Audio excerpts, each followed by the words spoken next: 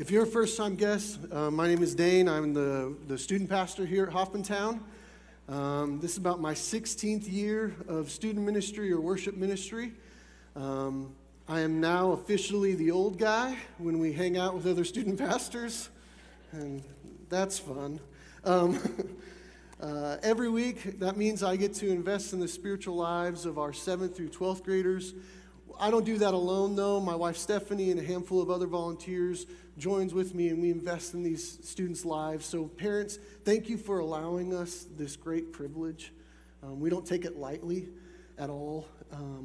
On top of leading our high school and junior high students, I've had the opportunity to hang out with a lot of our college and young adults and just have some great conversations about what God is doing in their lives and their ministries. And we're just talking about what God wants to see at Hoffmantown and in Albuquerque through them, our college and young adults. We've been here 8 months at Hoffmantown. It does not feel like it. It feels like we got here yesterday. This has been an incredible 8 months. Church family, thank you over and over and over again for blessing my family and blessing the other pastors. We are so grateful for you. I know personally we feel so incredibly welcomed and just already plugged in and a part of the family. Before we jump into today's sermon, we're going to start a little differently. We're going to start with prayer, and then we're just going to jump into the Word. So let's do that now. Father God, we thank you for today. We thank you for your Son, Jesus. We thank you for your Holy Spirit. Speak to us today as we dive into your Word, and we look to you for truth, for the way. God, we love you. It's in Jesus' name we pray. Amen. When we first moved to Albuquerque, Steph and me started praying a prayer, and it started around May 15th when we came in view of a call. We got to the parking lot on Saturday, and we started walking around the building, and we were just praying. And a prayer came back to my heart that a friend of mine showed me in college probably about 18 years ago. It's a really simple prayer found in 2 Kings chapter 6, verse 17. It says this, "Then Elisha prayed, 'Lord, please open his eyes and let him see.'" And I've been praying that prayer for years now. Ever since my friend Cliff showed me that prayer, this story from the Old Testament that I had never seen before, I've been praying that prayer. When I get off track or I get confused, God brings this prayer back to my heart.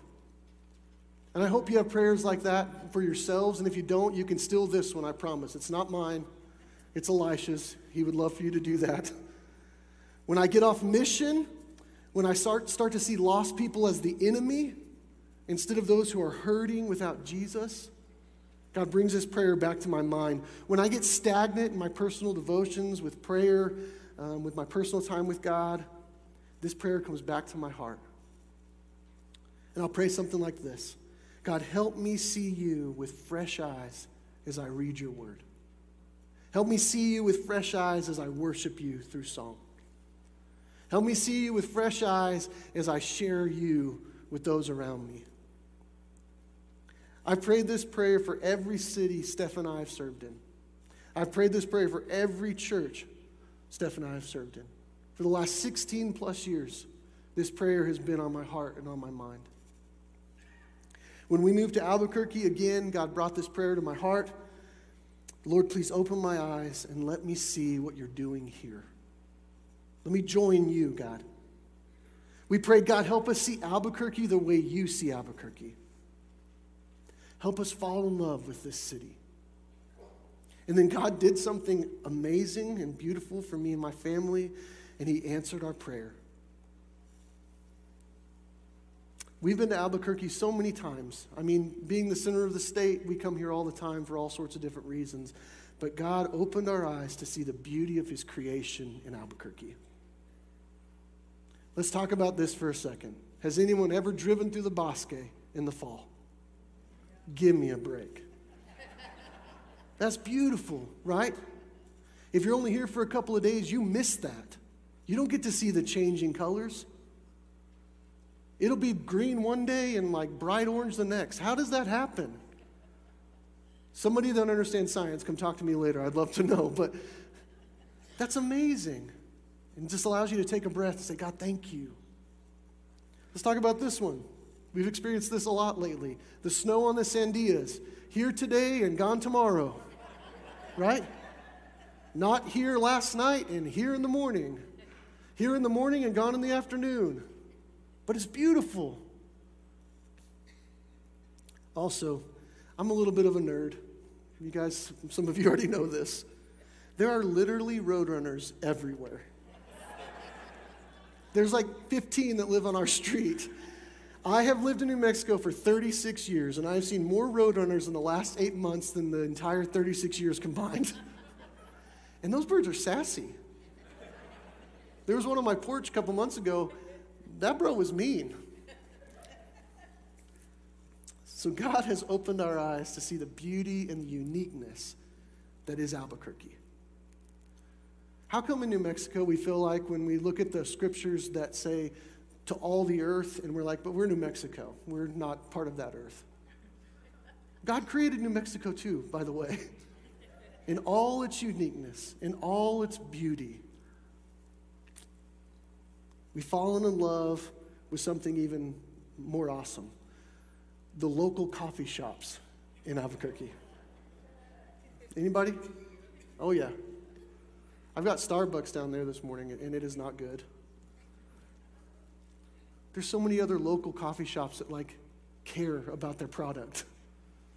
And as a student pastor, and this is very much a student ministry sermon, so if you haven't been in student ministry in the last, several decades, welcome.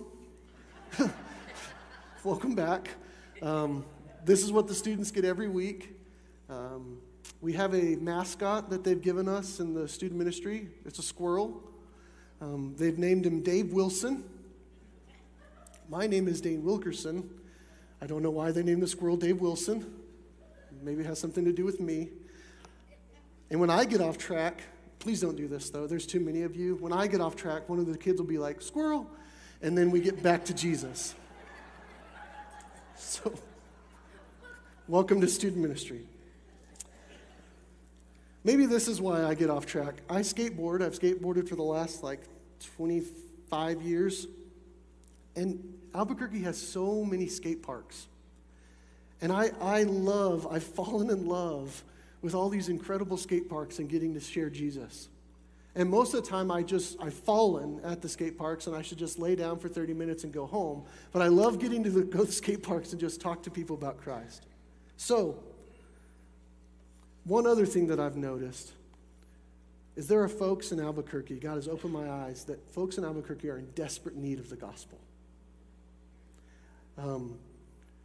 When you come to a place and you just visit, you don't really notice how lost it is. And every other time I've come to Albuquerque, it's to see family, go to the conference, get to the airport, whatever it is. You don't have time to sit and observe. And moving here and settling into our neighborhood and settling in Hoffmantown, it's given us an opportunity, given me an opportunity to sit down and observe and see the depth of spiritual lostness in Albuquerque. Now, this last week we had the opportunity to go to the evangelism conference put on by the Baptist Convention in New Mexico. Most of the pastors, I think all the pastors were there, several of the deacons and church members were there, some elders. It was a great opportunity for us just to learn about evangelism. And one of the speakers there was the president of the New Orleans Baptist Theological Seminary. And he said that very exact same thing. He was shocked at the lostness. He was surprised at the lostness in New Mexico. They had come to New Mexico about 48 hours earlier to celebrate their 13-year-old's birthdays. They have 2 sets of twins. And he said, it's lost. And he was shocked. And so I went up to him after everything was done, and I said, hey, thanks for stealing from my sermon that you've never heard and never will hear. And I said, thank you for sharing your observation about New Mexico, because it is lost. And if you've been here very long, sometimes we just forget. And then he said something that really surprised me. He said there was a guy that came up right before me who was so mad at him for saying how lost New Mexico was. Completely disagreed. That man, whoever he is, like me from time to time, has become blind to the lostness in New Mexico. Because if that guy's observation wasn't enough, not 2 speakers later, there was an actual statistic. 90% of New Mexico is without Jesus. 90%. This is an unreached people group right here at our doorstep. So not only has God opened my eyes to see his beauty in creation, he's opened my eyes that Albuquerque needs Jesus. And here's the positive part of this, something that I was not expecting. Very encouraging thing. I have also seen the incredible receptiveness to people wanting to talk about Jesus here. In the last 8 months, I've had some of the greatest times of personal evangelism, greatest times of just going out and sharing Jesus with folks, and they want to talk about Jesus. They want to talk about spiritual things. That's what happens when there's great lostness. There's also great receptiveness to Jesus. That's how it works. So, all this started with a prayer 15 plus years ago. Lord, please open my eyes and let me see. If we all prayed this prayer on a regular basis, what do you think would happen to our view of our community? Would it change? If we prayed this prayer, Lord, please open my eyes and let me see before interacting with our lost friends, family, our neighbors, would it change the way we interacted with them? I think I'd be a lot less cranky, especially with my neighbor's weird decorations in the yard or something. Like, we get petty things in front of actually caring. What would happen, students, if you prayed this before going to school? And if you're homeschooled, what would happen if you prayed before you left your bedroom? Your parents would probably appreciate that. Your teachers and your administrators. What would happen if you prayed this before going to work?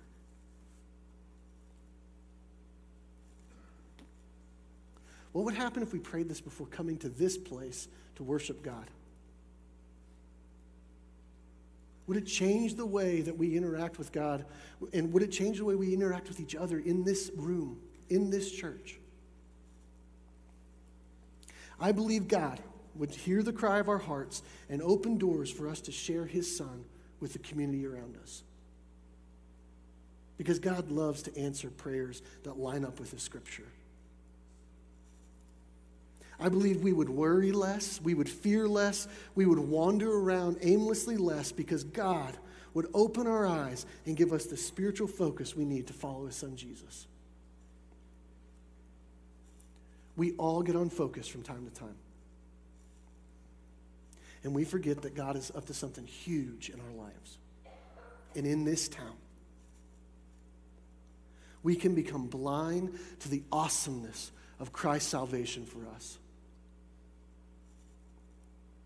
We can even become blind to God's truth. So we're going to look at that scripture in context.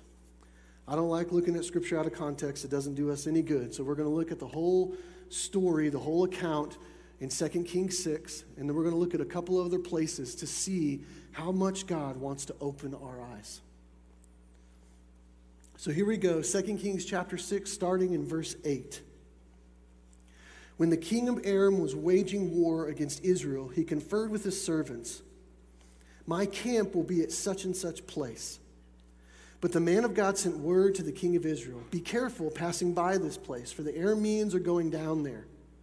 Consequently, the king of Israel sent word to the place the man of God had told him about. The man of God repeatedly warned the king, so the king would be on his guard. The king of Aram was enraged because of this matter, and he called his servants and demanded of them, "Tell me which one of us is for the king of Israel." So here we have Elisha getting word from God where the king of Aram is going to attack. And then he passes that word along so well and so often to the king of Israel that the king of Aram thinks that they have a spy problem. And I don't know about you, but we understand that this kind of problem is one you don't want to have when you're engaged in war. We don't need a spy problem here. He doesn't need a spy problem here. So let's look at verse 11 again. The king of Aram was enraged because of this matter. And he called his servants and demanded of them, "Tell me which one of us is for the king of Israel." Verse 12. One of his servants said, "No one, my lord the king. Elisha, the prophet in Israel, tells the king of Israel even the words you speak in your bedroom. He sees you when you're sleeping." That's awesome. Yikes. Verse 13. So the king said, "Go and see where he is, so I can send men to capture him." When he was told Elijah's in Dothan, he sent horses, chariots, and a massive army there, and they went by night and surrounded the city. When the servant of the man of God got up early and went out, he discovered an army with horses and chariots surrounding the city. So he asked Elisha, "Oh, my master, what are we to do?" Elisha said, "Don't be afraid, for those who are with us outnumber those who are with them." Don't be afraid. Can you imagine Elisha's servant for just a second? Why can't I have a normal master like every other, why? That sees what's actually there. Don't be afraid. And then we see Elisha pray this very simple prayer for his servant. Then Elisha prayed, "Lord, please open his eyes and let him see." So the Lord opened the servant's eyes, and he saw that the mountain was covered with horses and chariots of fire. We're not talking about regular horses and chariots here. These are better horses and chariots. And they were all around Elisha. God opened Elisha's servant's eyes. This servant went from seeing no hope in his current situation to seeing God's power fully on display. This servant went from being afraid to being in awe of God. God's army was no doubt more fierce, more battle-ready, and more on fire than the king of Aram's piddly little force. God's mighty power was on display. But the account continues in verse 18. When the Arameans came against him, Elijah prayed again to the Lord, "Please strike this nation with blindness." So he struck them with blindness according to Elisha's word. Then Elisha said to them, "This is not the way, and this is not the city. Follow me, and I will take you to the man you are looking for." And he led them to Samaria. When they entered Samaria, Elisha said, "Lord, open these men's eyes and let them see." So the Lord opened their eyes, and they saw that they were in the middle of Samaria. When the king of Israel saw them, he said to Elijah, "Should I kill them? Should I kill them, my father?" And Elisha replied, "Don't kill them. Do you kill those who have been captured with your sword or your bow? Set food and water in front of them so they can eat and drink and go to their master." So he prepared a big feast for them. When they had eaten and drunk, he sent them away, and they went to their master. And then the Aramean raiders did not come into Israel's land again. This is an amazing Old Testament account that just pretty much shows us God's awesome power. When I was looking around in commentaries, they say that this account really serves no other purpose than to show us how awesome and powerful God is. That's incredible. These scriptures and this account are important to me personally, and I pray that they're important to you because I forget all too often that God is way bigger than my problems. Anybody with me? It's easy. God is so much stronger than any enemy that we face. One commentary I read compared this account in 2 Kings to a verse in 1 John 4:4. This is 1 John 4:4. "You are from God, little children, and you have conquered them, because the one who is in you is greater than the one who's in the world." Because of our relationship with Christ, that means we have overcome the world. And we don't have to fear the trouble that surrounds us. If you're a follower of Jesus today, you don't have to fear the trouble that surrounds you. That's good news, is it not? Look at John 16:33. "I have told you these things so that in me you may have peace. You will have suffering in this world, We will have suffering in this world. Be courageous. I have conquered the world. We can live in the reality that Jesus has conquered this world and will use our suffering and will use our pain for his glory. Our pain and our suffering will not be wasted. And that's good news too. Jesus, our King, has overcome this world by his death on the cross and his resurrection from the dead. Now, we've seen in this account that God can open our eyes to his power. Let's look at another account. This is in John chapter 9, starting in verse 1. And this is Jesus opening someone else's eyes in two very important ways.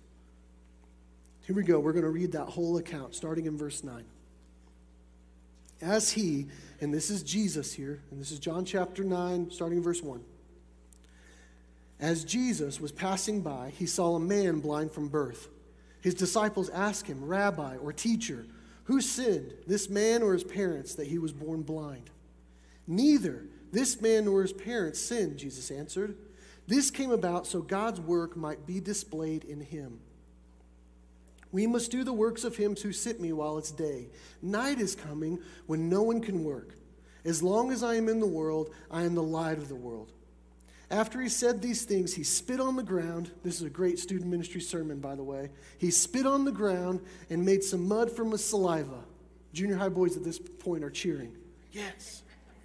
And it gets better. He spread the mud on this man's eyes. Yes. Go, he told him. Wash in the pool of Siloam, which means sent. So he left, washed, and came back seeing. His neighbors and those who had seen him before as a beggar said, Isn't this the one who used to sit begging? Some said, He's the one. Others were saying, No, but it looks like him. And he kept saying, I'm the one. Awesome. So they asked him, Then how were your eyes opened?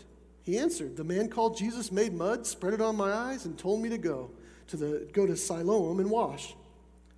So when I went and washed, I received my sight. Okay, where is he, they asked. I don't know, he said. So here begins some good he said, she said drama. This guy's neighbors pretty much told him, you were blind, or this man who was blind and now saw, we don't believe you. You weren't the blind man. Where's Jesus so we can prove you wrong? Pretty funny. And how bizarre it must have been for this guy who was like, I was blind. I have no answers. The drama continues and gets even funnier. So they brought the man, verse 13, they brought the man who used to be blind to the Pharisees. So they couldn't get the answer they wanted from the man, so they brought him to some religious experts. Maybe these religious experts can get the truth out of this guy. Verse 14. The day that Jesus made the mud and opened his eyes was a Sabbath. Not supposed to work on the Sabbath. Then the Pharisees asked him again how he received his sight. He put mud on my eyes, he told them. I washed and I can see. Some of the Pharisees said, this man is not from God because he doesn't keep the Sabbath. This guy didn't heal him, he healed on the Sabbath. You're not supposed to work on the Sabbath. He's a terrible Hebrew. How can a sinful man perform such signs? And there was division among them. So now we get into even more drama because these religious experts get more focused on the fact that Jesus made mud with spit on the Sabbath. These guys are more concerned that someone worked on the Sabbath, calling Jesus sinful instead of being amazed that a guy who was blind could now see. Verse 17, again they asked the blind man, what do you say to him since he opened your eyes? He's a prophet, he said. The Jews did not believe this about him, that he was blind and received sight, until they summoned the parents of the one who had received his sight. And the plot thickens. We don't believe you. We're the religious experts. That guy was sinful. We need your parents to tell us the truth. So here we go, verse 19. They ask him, is this your son, the one you say was born blind? How then does he now see? We know this is our son and that he was born blind, his parents answered.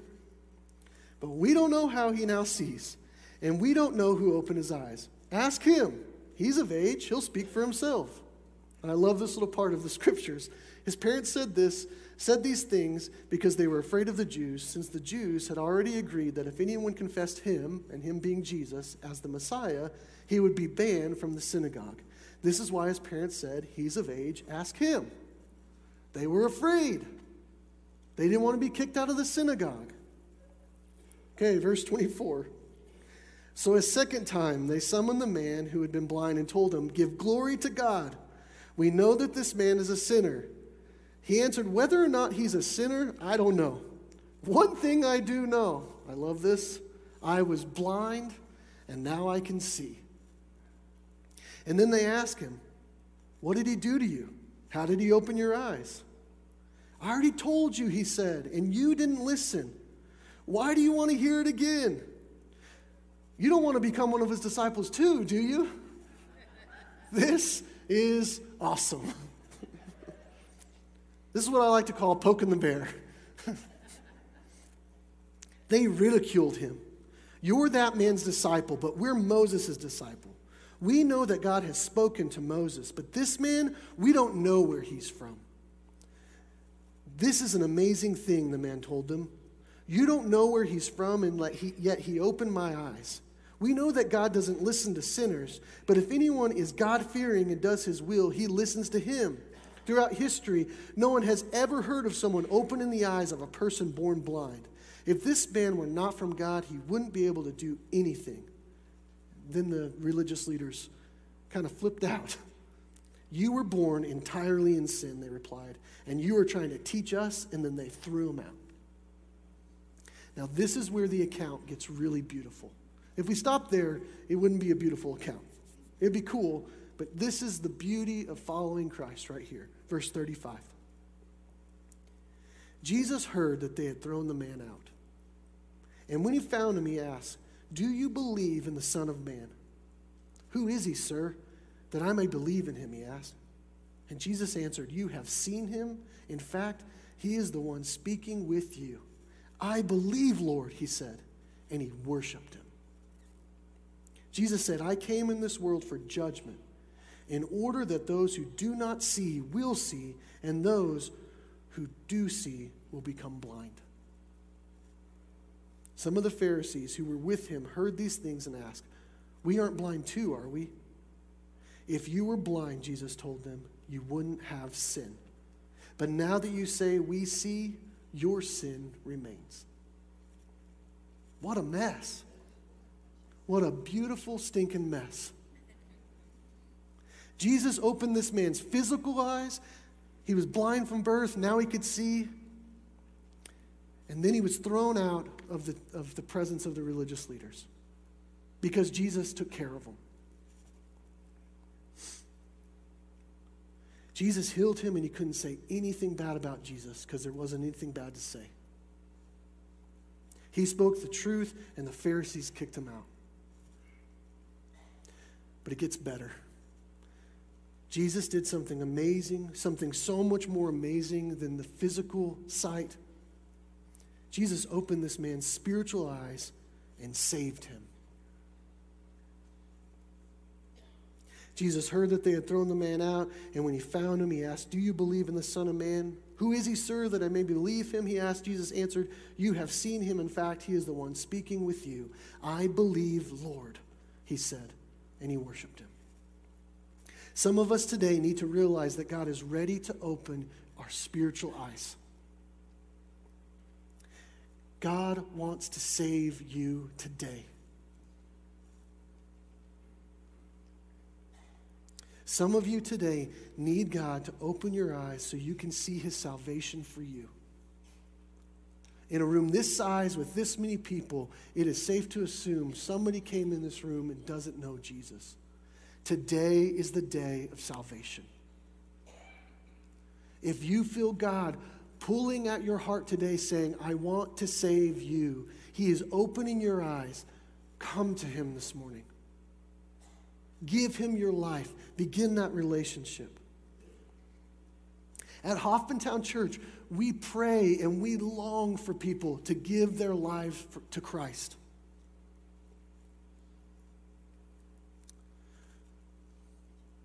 God is speaking to you, if he has opened your eyes to salvation, don't leave this room without talking to somebody. So 2 Kings, we see God's power. John chapter 9, we see God's salvation, opening our eyes. But in John chapter 9, you see Jesus talking to the Pharisees. And you see him talking to them about getting so focused on checking those religious boxes that they forgot that Jesus, the Messiah, was the whole point of all of this. And before we throw the Pharisees and Sadducees and religious experts and scribes under the bus, we can be just like them. We get so focused on checking the spiritual boxes that we forget that Jesus is the point. So here, look at John chapter 5, starting in verse 31. John 5, starting in verse 31. If I, Jesus, testify about myself, my testimony is not true. There is another who testifies about me, and I know that the testimony he gives about me is true. You sent messengers to John, and he testifies to the truth. I don't receive human testimony, but I say these things so that you may be saved. John was a burning and shining lamp, and you were willing to rejoice for a while in his light. God sent John the Baptist to proclaim that Jesus was coming. And it says here that the Jews celebrated that for a little while. We know later that John lost his head. But for a while, they were willing to rejoice in John proclaiming, the Lamb of God who takes away the sin of the world is coming. Jesus continues, but I have a greater testimony than John's because of the works that my Father has given me to accomplish. These very works I am doing testify about me that the Father has sent me. The Father who sent me has himself testified about me. You have not heard his voice at any time. You haven't seen his form. You don't have his word residing in you because you don't believe the one he sent. You pore over the scriptures because you think you have eternal life in them. And yet they testify about me, but you are not willing to come to me so that you may have life. I do not accept glory from people, but I know you, that you have no love for God within you. I have come in my Father's name, and yet you don't accept me. If someone else comes in his own name, you will accept him. How can you believe, since you accept glory from one another, but you don't seek the glory that comes from the only God? Do not think that I will accuse you to the Father. Your accuser is Moses, on whom you have set your hope. For if you believed Moses, you would believe me, because he wrote about me. But if you don't believe what he wrote, how will you believe my words? This is rough, folks. These are not easy scriptures. These religious leaders miss Jesus because their religious behavior and their religious knowledge and rules got in the way of seeing the way, the truth, and the life, which is Jesus. They were blinded by trying to be more religious than the Hebrew guy down the street, and they couldn't see the Son of God standing right in front of them. But again, we can't throw these religious leaders under the bus. We do the same thing. When we allow the spiritual disciplines in our lives to become just an act of checking a box, we don't really care about seeing the face of Jesus. And when we're there, we're on dangerous ground. We practice spiritual disciplines like reading the Bible, prayer, scripture memory, meeting together for worship, just to name a few, so that we can experience and know Jesus personally. That's why we're here. That's why we sing. That's why we read. That's why we pray, to see the face of Jesus. If we aren't trying to know Jesus when we come here, then we're missing the point. If you're not trying to know Jesus when you open the Word at home, you're missing the point. It's all about Jesus. He is our righteousness. We are not right with God without Jesus. He is the way, the truth, and the life. We cannot get to God except through him. Look at how beautifully this is described, this illumination, this understanding of God's word in 1 Corinthians 2, verses 10 through 14. Now God has revealed these things to us by the Spirit, since the Spirit searches everything, even the depths of God. For who knows a person's thoughts except his spirit within him? In the same way, no one knows the thoughts of God except the Spirit of God. Now we have not received the spirit of this world, but the Spirit who comes from God, so that we may understand what has freely been given to us by God. We also speak these things not in words taught by human wisdom, but in those taught by the Spirit, explaining spiritual things to spiritual people. But the person without the Spirit does not receive what comes from God's Spirit, because it is foolishness to him. He is not able to understand it, since it is evaluated spiritually. These religious experts and leaders could not follow Jesus because that was foolishness to them.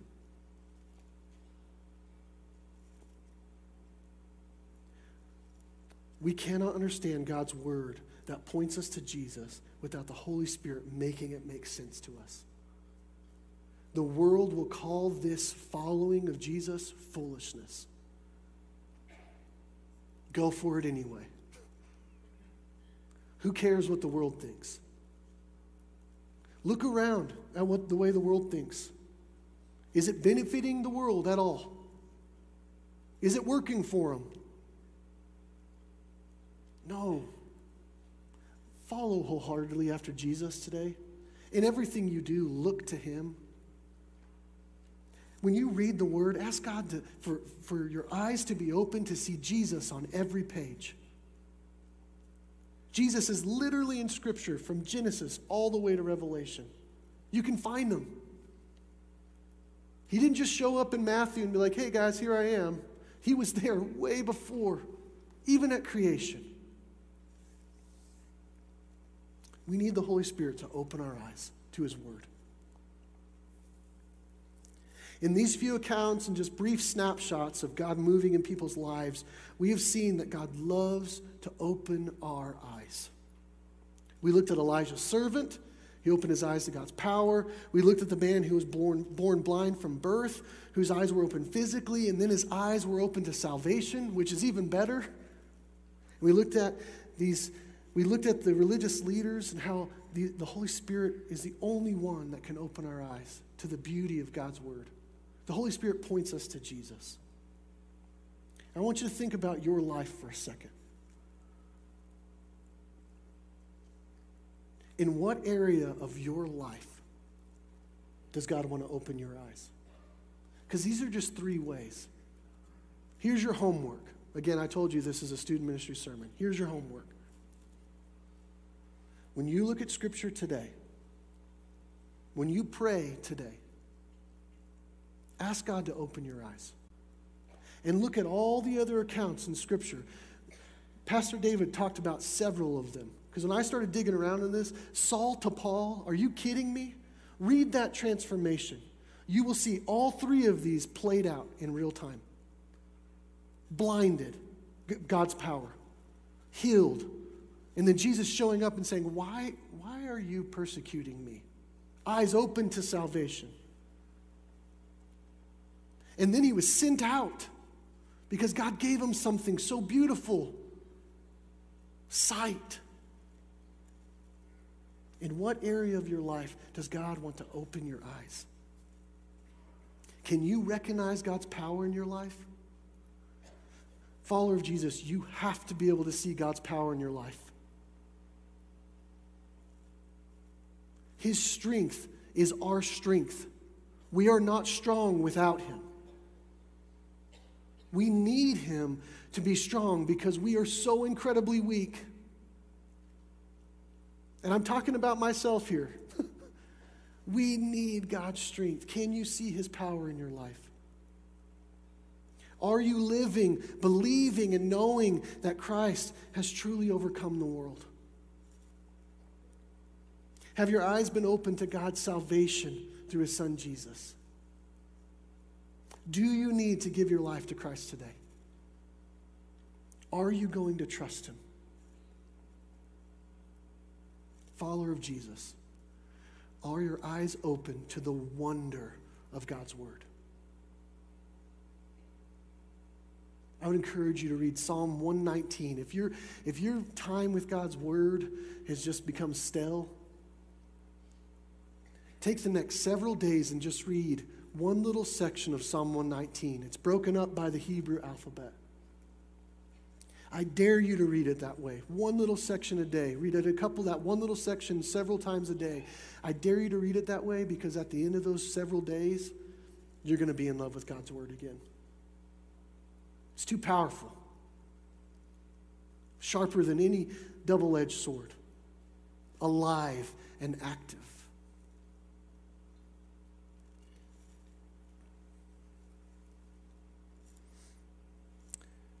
So those are just 3 ways.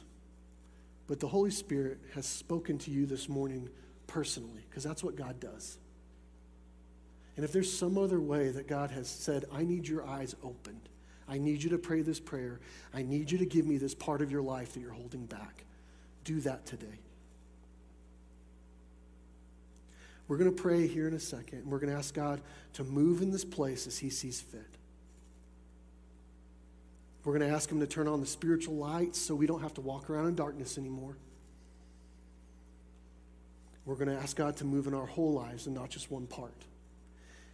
And if you want to pray this morning and begin a relationship with Jesus, we're going to be down front, a handful of us, and we'd love to lead you in that prayer. We'd love to lead you in that act of giving your life to Christ. The prayer you pray does not save you. That's just a conversation with God. Jesus saves you. But if that's you today, come on down. Follower of Jesus, if you need to do business where you're at, standing up, sitting down, whatever you need to do, just do business with God today. If he's opened your eyes, move, go. But no matter what, as you leave this place, today, tomorrow morning, as you're headed in traffic to work, as you're coming home, back to family, whatever you're doing, pray that God would open your eyes so that you might see. And let's see what God does in our lives and in our church. Let's pray together.